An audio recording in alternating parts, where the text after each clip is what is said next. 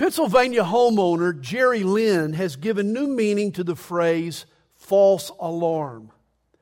Jerry was hanging a TV in his living room.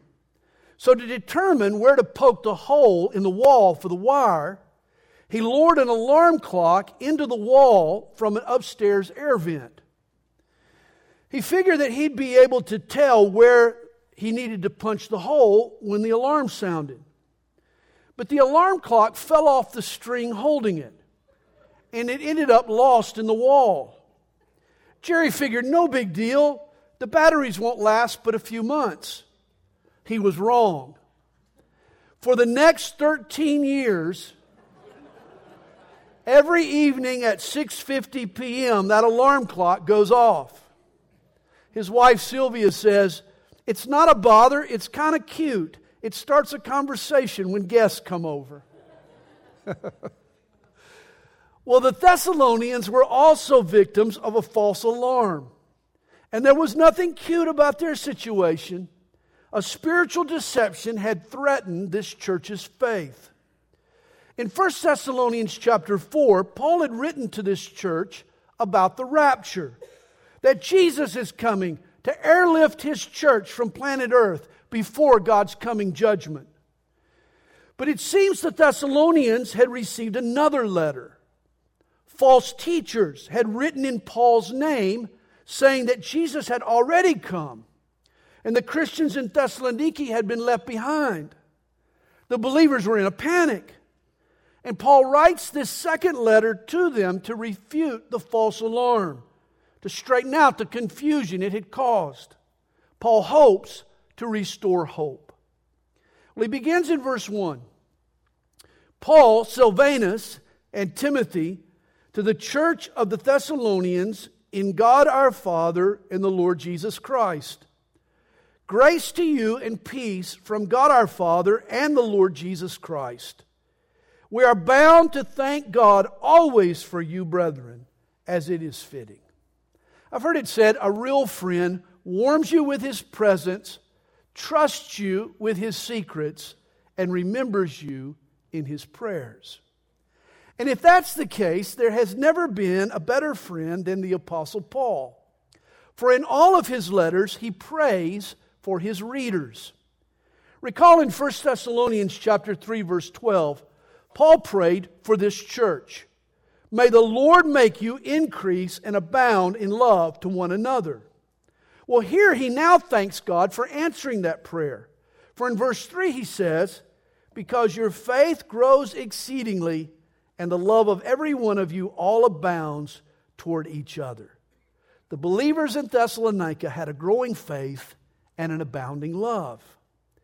And then he says in verse 4, so that we ourselves boast of you among the churches of God, for your patience and faith in all your persecutions and tribulations that you endure.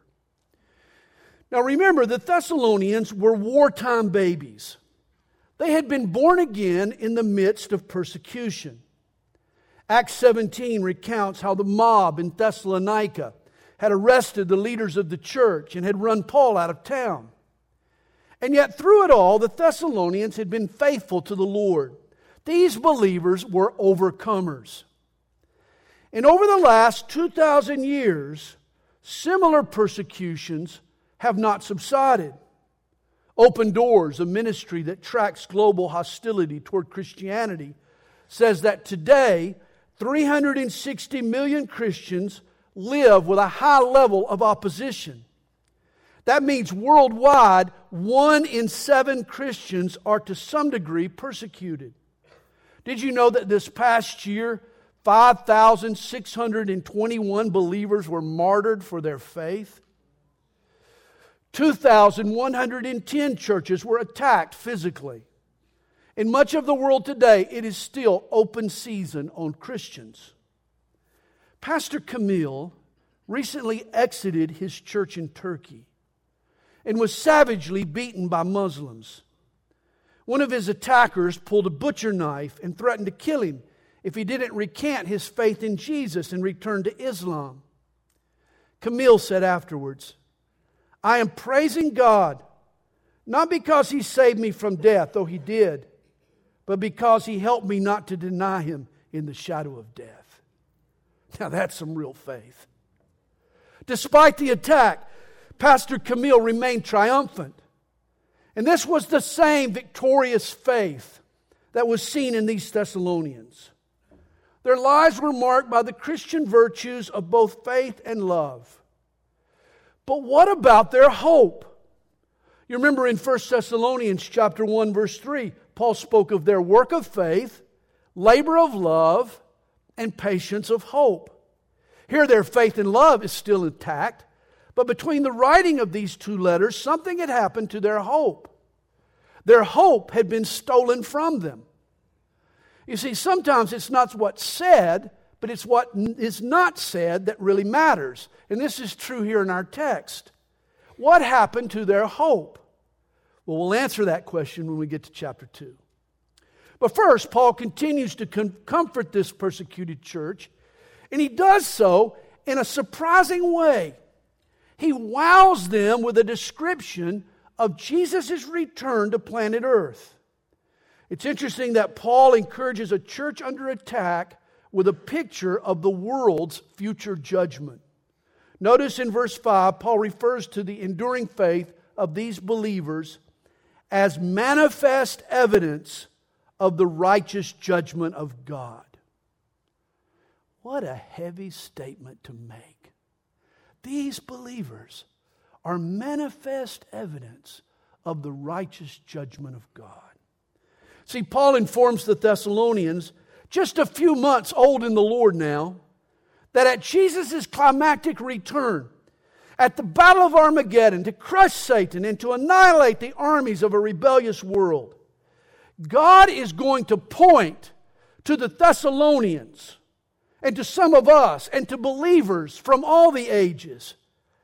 And He is going to say to those hostile armies that have opposed Him, there, I did this to you because of what you did to my children. Nothing angers God more than how the world mistreats His kids. All persecutors and persecution will one day be punished. And Paul ensures the Thessalonians that you may be counted worthy of the kingdom of God, for which you also suffer, since it is a righteous thing with God to repay with tribulation those who trouble you.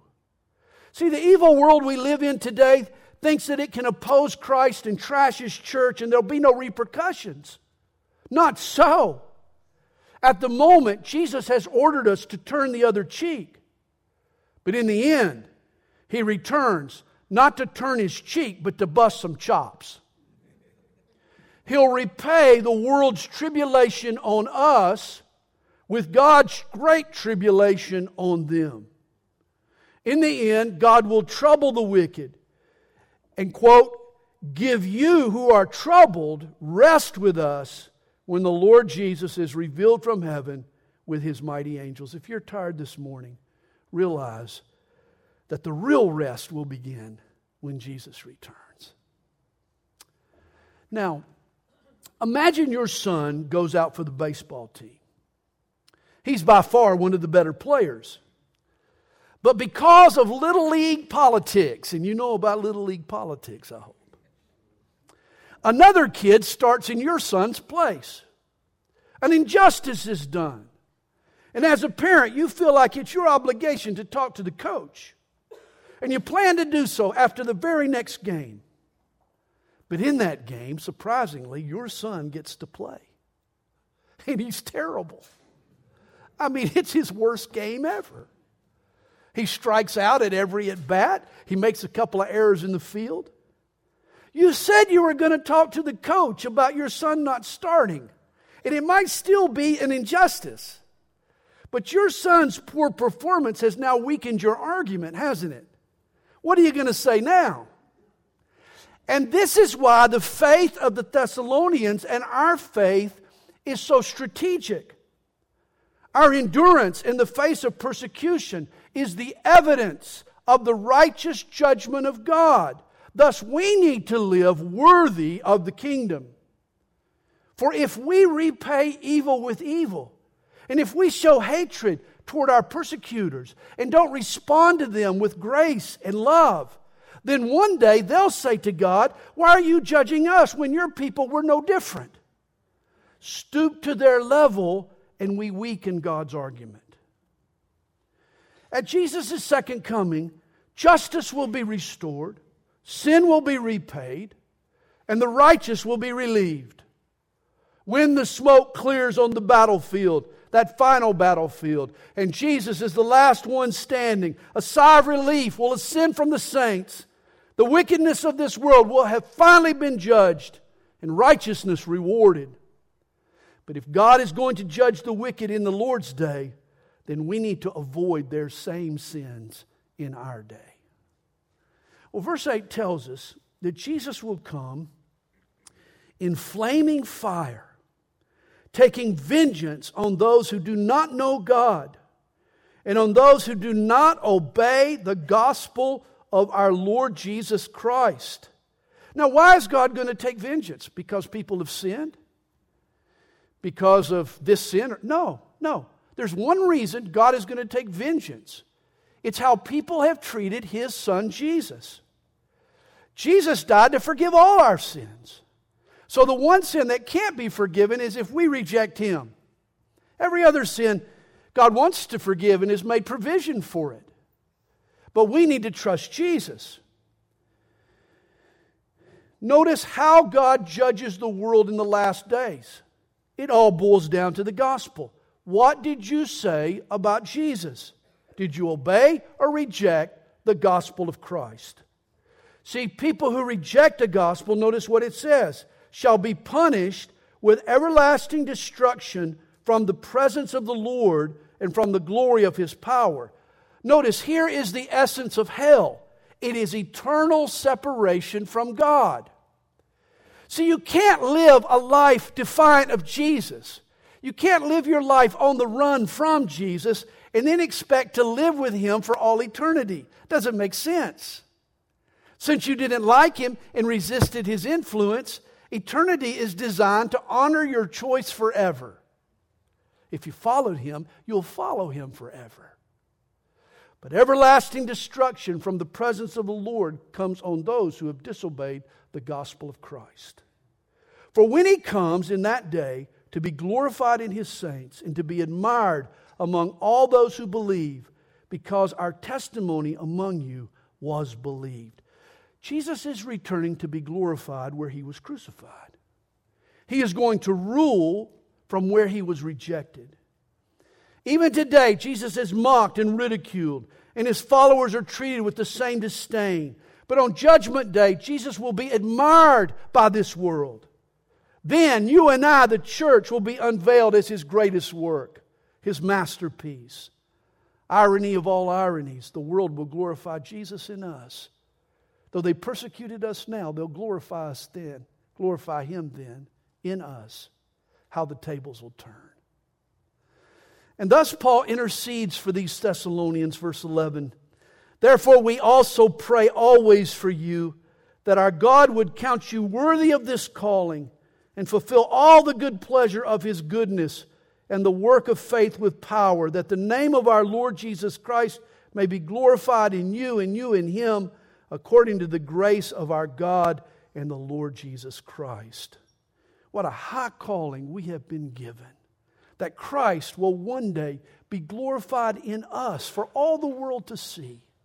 Now, let's begin to live in light of that high calling. Chapter 2. Now, brethren, concerning the coming of our Lord Jesus Christ and our gathering together to Him. And this was Paul's subject back in 1 Thessalonians chapter 4. We talked about it last week. There he described an event called the rapture. That one day Jesus will come in the clouds and He'll snatch away His bride. Like a scene from Star Trek, He's going to beam up His church. In the twinkling of an eye, our earthly bodies will be transformed into eternal bodies. Bodies fit for God. How about that? We'll be gathered by our Lord Jesus in the heavens. See, Paul didn't leave the Thessalonians up in the air about the rapture. He carefully explained what was up with this important event. And yet confusion had occurred. False information had been disseminated. And in verse 2, Paul confronts it. He says, "We ask you not to be soon shaken in mind or troubled, either by spirit or by word or by letter, as if from us, as though the day of Christ had come." Day of Christ is a synonym for the day of the Lord, or God's final judgment. It's how the New American Standard and the newer translations rendered the phrase, the day of the Lord. So what had happened to the Thessalonians' hope? Well, from Paul's statement here in verse 2, we can infer that someone had told them that they had missed the rapture and that the day of the Lord, or God's judgment, had begun. Now put yourself in Thessalonian shoes. With the fierce persecution they had experienced, it would have been easy for them to conclude that they were experiencing the Great Tribulation. Remember, today is the day of man. For the most part, mankind is having his say and getting his way. But God is about to spoil man's party. For the day is coming when God will intervene in human affairs and have the concluding say. Daniel 9 speaks of a final 7-year period that will end mankind's rule over planet Earth. God is going to rain down His wrath on this wicked world. He's going to purify His people Israel, and He's going to usher in His kingdom. And that period, yet future, starting after the rapture and culminating with the kingdom of God, is what the Bible calls the day of the Lord. So what scared the Thessalonians was the suggestion that they had missed the opening act, that they were already in the day of the Lord, that the rapture had occurred and they had been tossed into great tribulation. And they had even received a letter, supposedly from Paul, confirming their fears. Paul assures them that it was a forgery. The Thessalonian church had been duped. Several years ago, a man from Clearwater, Florida, was getting a kick out of dialing 911. 14 times in 3 years, he called in a false emergency. Today, the knucklehead is in the slammer where he belongs. But when he was arrested, he told the police that he enjoyed fire trucks and flashing lights. He got his jollies from creating panic. Well, there must have been a similar fella in the church at Thessalonica, for he enjoyed setting off false alarms. The church was panicked, but they had no reason to be. Recall the two types of tribulation spoken of in Scripture. Jesus promised His church that in this world you will have tribulation. See, there is a tribulation that the world brings upon the church. But the tribulation that comes in the day of the Lord is the wrath of God poured out on this evil world. This is the great tribulation, and from it God will spare His church. See, for Jesus to subject His bride, the church, to the great tribulation, it would be spousal abuse. A husband who beats up his wife is a beast, not a Savior. No, whenever God judges, go back to the flood, at Sodom and Gomorrah, at Jericho. Whenever God brings judgment, He always delivers His own before He brings down the axe. He provides an escape prior to the judgment. And the same will occur in the end times. As we're promised in 1 Thessalonians 5 verse 9, God did not appoint us to wrath, but to obtain salvation through our Lord Jesus. The rapture is our great escape. Verse 3 tells us, "So let no one deceive you by any means. For that day," and what day does he mean? Not the rapture, but the day that he's just referred to, the day of the Lord. It's the period when God pours out His fierce judgments. It's preceded by the rapture, but it's much more. And this final period will not come unless the falling away comes first and the man of sin is revealed. Now follow the logic that Paul uses to clear up this confusion. If events unfold A, then B, then C, and you haven't seen A and B, then you know that C hasn't occurred yet. Thus, before God's day of judgment, there'll be A, the falling away, B, the man of sin will be revealed. And since the Thessalonians had seen neither, they weren't in the C that comes after the Great Tribulation. Thus, they hadn't missed the rapture. See, Paul is clear that the next event on their prophetic horizon, and ours, is Jesus coming for His church. Notice here, Paul mentions two prophetic landmarks. First, the falling away. The Greek word means departure. It's interpreted by most Bible scholars as a departure from the faith. Now, Paul may be predicting an apostasy that plagues Christianity, that in the last days, false doctrine will abound, that believers will no longer rightly divide God's Word. They'll move from the truth of Scripture and create their own designer religions. And sadly, we see this happening today. Modern Christianity is barreling towards this apostasy. In fact, this is the false religion that will catapult the Antichrist to power. Revelation 17 depicts it as a spiritual harlot. And yet there's another possible interpretation of the falling away. Famed Greek scholar Kenneth Wuest, he points out that the Greek term could also refer to another kind of departure, the departure of the church, or the rapture itself. Paul could be saying that the day of the Lord won't begin until the church has been snatched away. People will know that they're not in the Great Tribulation because the falling away or the rapture comes first. And the second prophetic marker mentioned here, the man of sin is revealed, the son of perdition. The final 7 years of Daniel 9 begins when a global leader, known in Scripture as the man of sin or the Antichrist, makes a covenant, or that is, signs a treaty with the Jews. Now, piecing some passages together, the Antichrist will rise as the leader of a confederacy of 10 European nations and expand his power to rule the entire world. At the midpoint of this final 7 years, he'll violate his agreement with Israel and he'll desecrate their temple. And Paul's point to the Thessalonians here is that if the Antichrist isn't on the scene currently, then you know that you're not in the Great Tribulation. Thus, you haven't missed the rapture. We're told in chapter 2, verse 4, that the Antichrist opposes and exalts himself above all that is called God, or that is worshipped, so that he sits as God in the temple of God, showing himself that he is God. This man starts out an atheist and a secularist, except when it comes to himself. For at some point he claims to evolve to the level of a deity, and he demands for the world to worship him.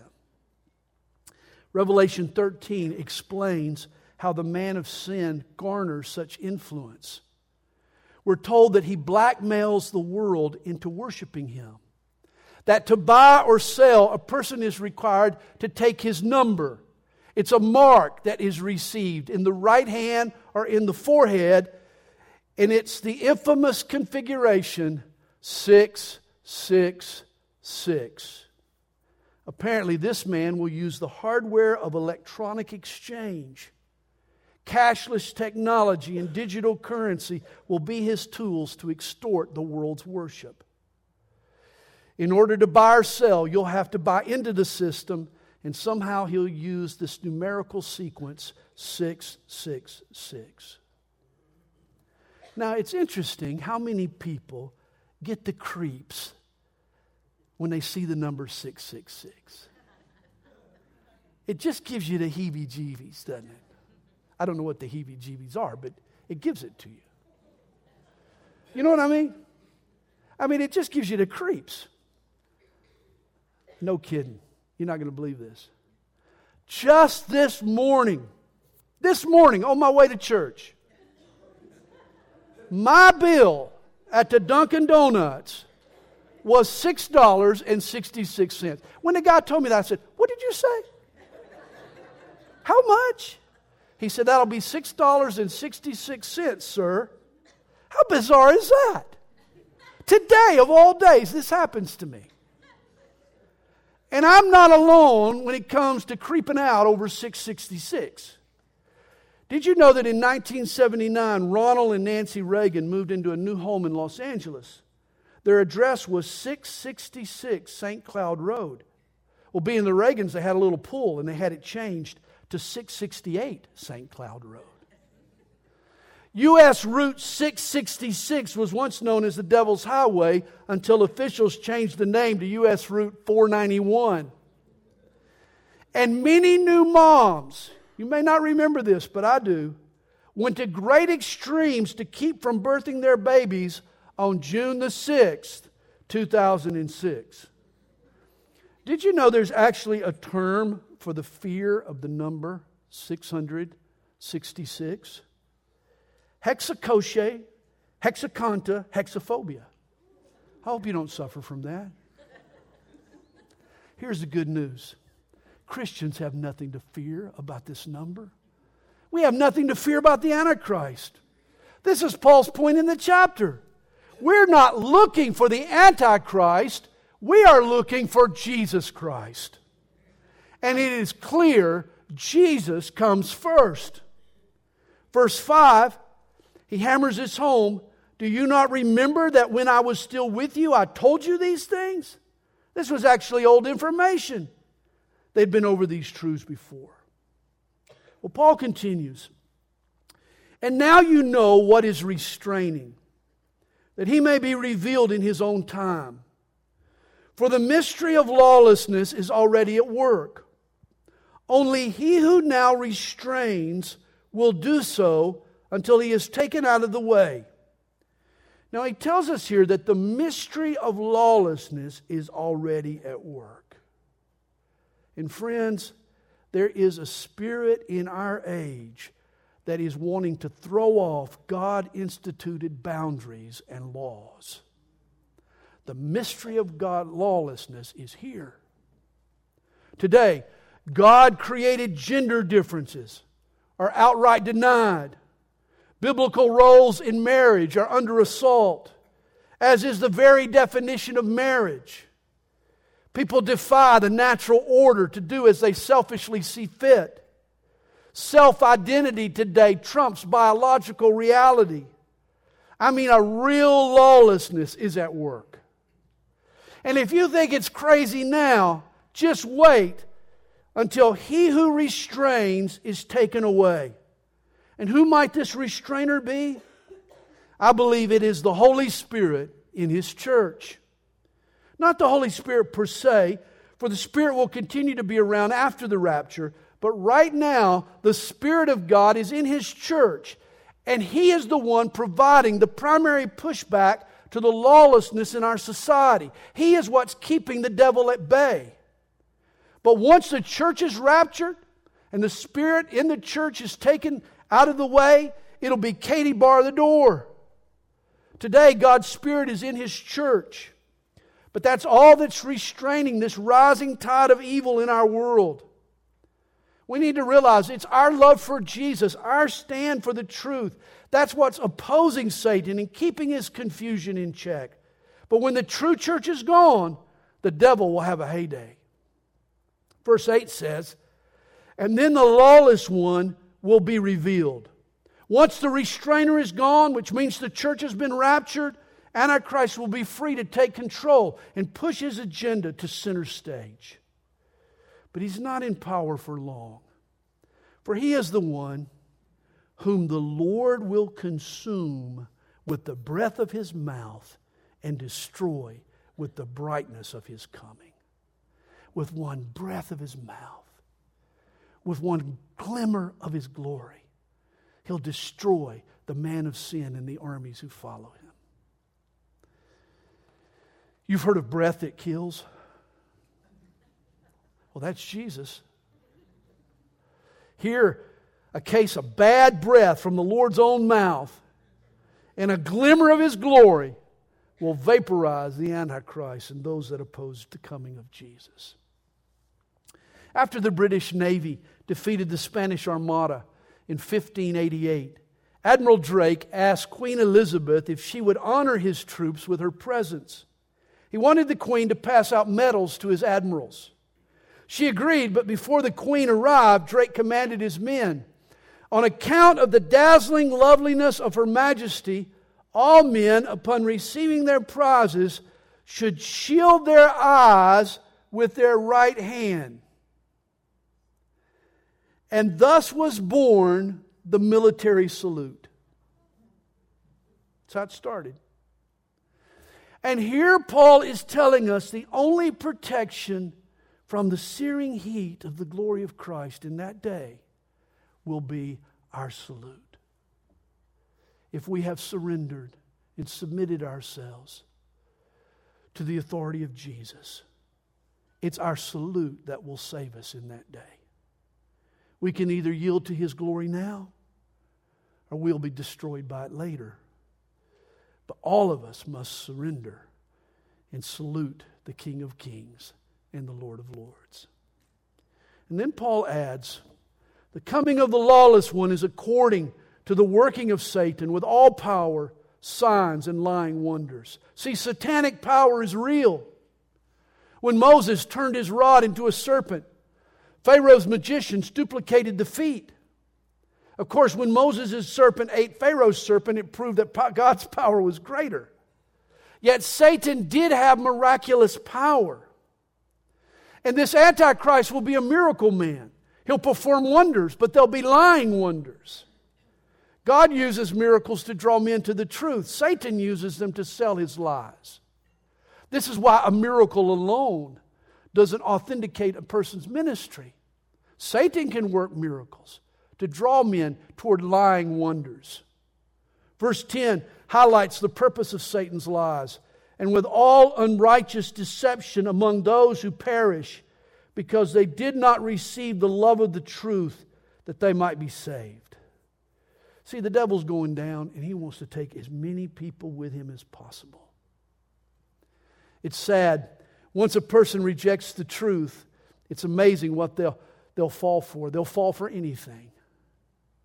This means people alive in the Great Tribulation will be vulnerable to satanic deceptions. And then we're told in verse 11, and for this reason, God will send them strong delusion that they should believe the lie. Now, this is not just a lie, this is the lie. Perhaps it is the very first lie. The lie that ended the perfect world that God had created. It ended utopia. You recall Satan convinced Eve that God was holding her back? That He didn't really want her to eat the fruit or she would be like Him? You remember the lie? And this is the ultimate lie. And it's been repeated over and over again. And it's being repeated today. That Satan is the good guy and God is the bad guy. That Christianity is evil. That the Bible is just a way to oppress individual freedoms and keep human beings from reaching their full potential. How often do you hear that today? In the last days, God will send on society this strong delusion to consolidate man's rebellion. Verse 12 tells us that they all may be condemned who did not believe the truth but had pleasure in unrighteousness. And why do people reject the truth? Well, he says it right here. Because there's pleasure in unrighteousness. Sin is fun. It feels good. It tastes good. It can even look good. If it didn't feel good, it wouldn't be tempting. And yet in the end, God is going to condemn those who did not believe the truth but took pleasure in unrighteousness.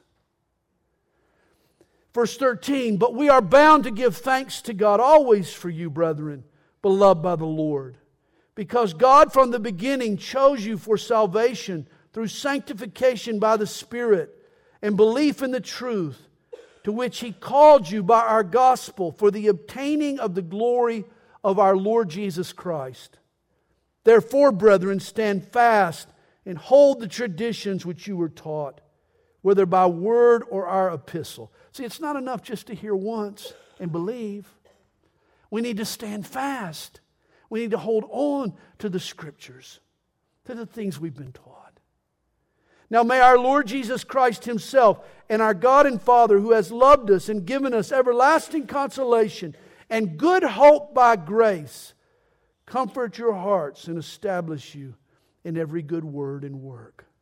Paul reminds them not only of God's love, but that He's given them good hope by grace. Don't let anyone steal your hope. Chapter 3. Finally, brethren, pray for us. See, Paul had prayed earlier for the Thessalonians. Now he asks them to return the favor. Pray for us, that the word of the Lord may run swiftly and be glorified, just as it is with you. I like the Bible's descriptions of the Bible. Have you ever studied this? You know, Jeremiah says the Word of God is like a hammer. Oh, and sometimes it is. Hebrews tells us that it's like a sharp, two-edged sword. It separates between soul and spirit. The psalmist says the Word of God is sweeter than the honeycomb. And here we're told that God's Word has 4.2 speed in the 40-yard dash. It runs swiftly. It spreads quickly. Hey, why don't we pray that the Word of God will spread swiftly in our community? Wouldn't that be good? That we may be delivered from unreasonable and wicked men, for not all have faith, but the Lord is faithful, who will establish you and guard you from the evil one. Not everyone has faith. There are wicked people out there. They're faithless men, and they often oppose us. But the Lord is the all-pro left tackle. That's right. If you follow Jesus, He'll have your backside. He'll cover your blind side. He'll guard you. He'll guard you and I from being sacked by the devil. And we have confidence in the Lord concerning you, both that you do and will do the things we command you. Now may the Lord direct your hearts into the love of God and into the patience of Christ. And there is no greater truth than Jesus loves me, this I know, for the Bible tells me so. But so often we wander from that truth. And God's love becomes distant to us. That's why our prayer needs to be, Lord, direct my heart back into your love. That's what he prays here. Keep bringing me back to your love, Lord. And this is not a prayer Paul would have prayed if it wasn't a prayer God was willing and faithful and able to answer. And then he says in verse 6, but we command you, brethren, in the name of our Lord Jesus Christ, that you withdraw from every brother who walks disorderly and not according to the tradition which he received from us. Now, the people who had caused the confusion in the church needed to be disciplined. And if this wayward believer resists correction, the final remedy is just to exclude him from the fellowship. They can no longer be part of the church if they don't repent. So you wake someone up and you bring them to repentance by removing from them the protection of the church family and letting the rebel taste the consequences of his own error. He says, for you yourselves know how you ought to follow us, for we were not disorderly among you, nor did we eat anyone's bread free of charge, but worked with labor and toil night and day, that we might not be a burden to any of you, not because we do not have authority, but to make ourselves an example of how you should follow us. Now, Paul was a pastor, and a pastor had the right to be compensated by his church. But for the betterment of the Thessalonians and for the sake of the gospel, Paul willingly forfeited this right.